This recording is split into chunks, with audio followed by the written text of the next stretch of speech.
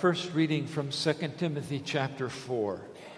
For I am already being poured out as a drink offering, and the time of my departure has come. I have fought the good fight, I have finished the race, I have kept the faith.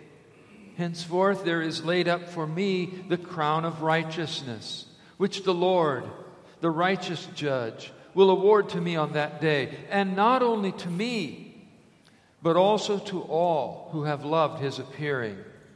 At my first defense, no one came to stand by me, but all deserted me. May it not be charged against them. But the Lord stood by me and strengthened me, so that through me the message might be fully proclaimed, and all the Gentiles might hear it. So I was rescued from the lion's mouth. The Lord will rescue me from every evil deed, and bring me safely into his heavenly kingdom. To him be the glory forever and ever. Amen. Please rise. The Holy Gospel according to St. Luke, the 18th chapter. Glory to you, O Lord. Jesus also told this parable to some who trusted in themselves that they were righteous and treated others with contempt. Two men went into the temple to pray, one a Pharisee, the other a tax collector.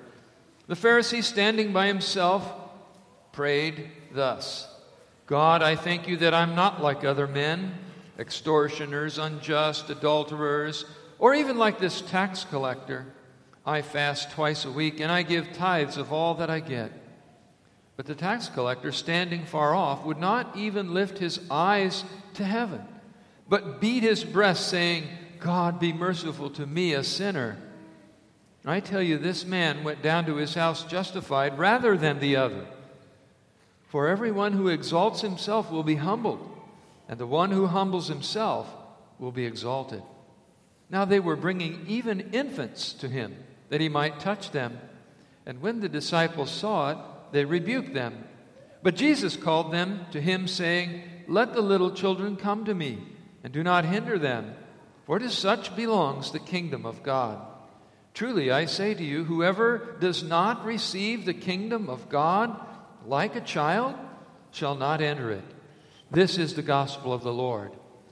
Praise to you, O Christ. Grace to you and peace from God our Father and our Lord Jesus Christ. Amen.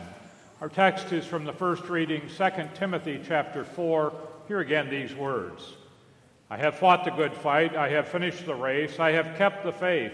Now there is in store for me the crown of righteousness, which the Lord, the righteous judge, will award to me on that day.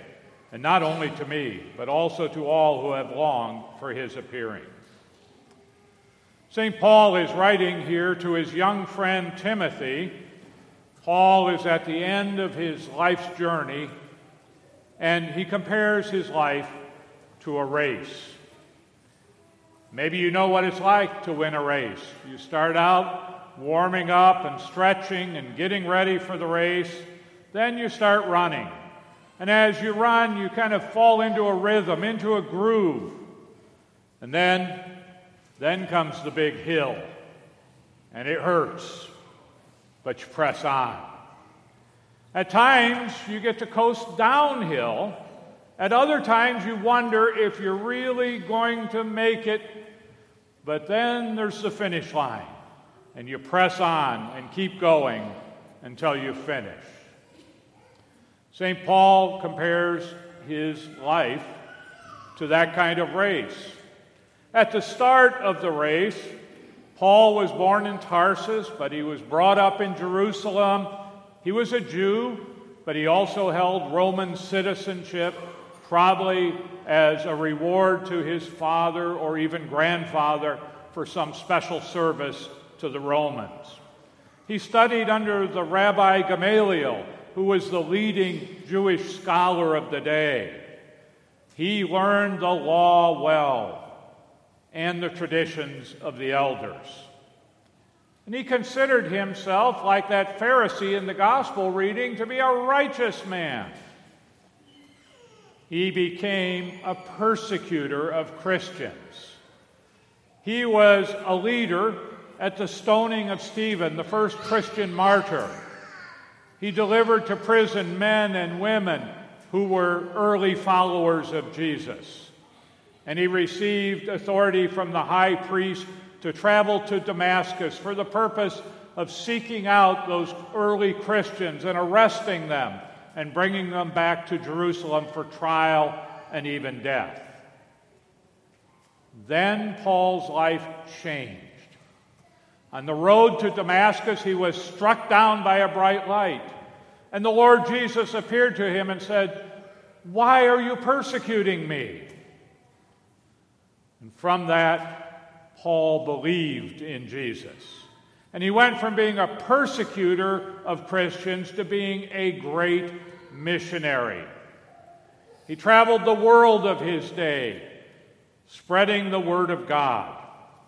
He knew the law well, and now he understood that the law did not justify, but that the law showed his sin, even as it shows the sins of you and me and all people. And it shows that we are deserving of God's punishment. But he also knew the gospel, the good news, that God sent his Son Jesus into the world and into our lives to suffer and die on the cross to pay for our sins. And with his payment, God shows his love and mercy and forgives our sins. To us, to Paul, to everyone who believes in Jesus as their Lord and Savior. And now Paul speaks to his young friend Timothy. He calls him his child, not by birth, but by faith.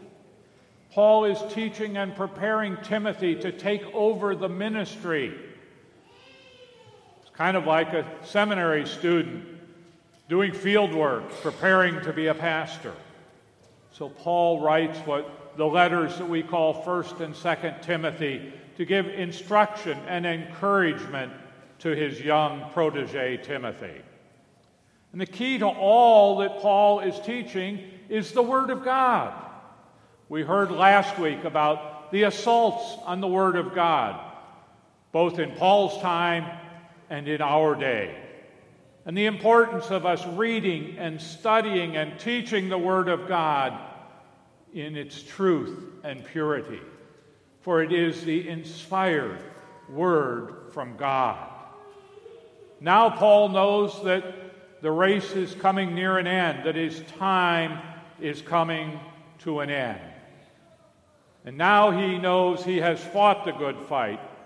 He has finished the race. He has kept the faith. And now what awaits him is the crown of righteousness, eternal life with God in heaven. Not because, as he thought in his early days, he was especially a good person, but as he later learned, he was not good enough, as none of us are good enough, but the crown of righteousness would be his by his faith in Jesus. Jesus, the righteous judge, who will award it as a gift to all who have loved and believed in him. As Paul is about to cross the finish line to finish his earthly life, he does so with great expectation and joy, and with a deep desire that Timothy and all who would come after him would finish their race and receive also the crown of righteousness. So, how's your race going? You started strong. You've heard the Word of God. The Holy Spirit created faith in your heart. You came to or were brought to the waters of holy baptism, where you became a child of God, a member of his family. As you continue your race, have you hit some hills? Have you hit some difficult spots? Has your faith been challenged from time to time? Have you coasted for a while? Not really trying too hard to live or to share your faith. Being less than faithful in your reading and studying of God's Word or attending worship. At those times, We need to keep the finish line in front of us. The promise of the finish line is what keeps us going. It's God who gives us His strength and His help in those difficult times, in those hills that we are climbing. And it's worship and God's Word and the Lord's Supper that gives us endurance for the race. And the assurance of the forgiveness of all of our sins assures us also that we will cross the finish line and therefore receive the crown of righteousness, eternal life. Amen. May the peace of God, which goes beyond all understanding, keep your hearts and your minds in Christ Jesus. Amen.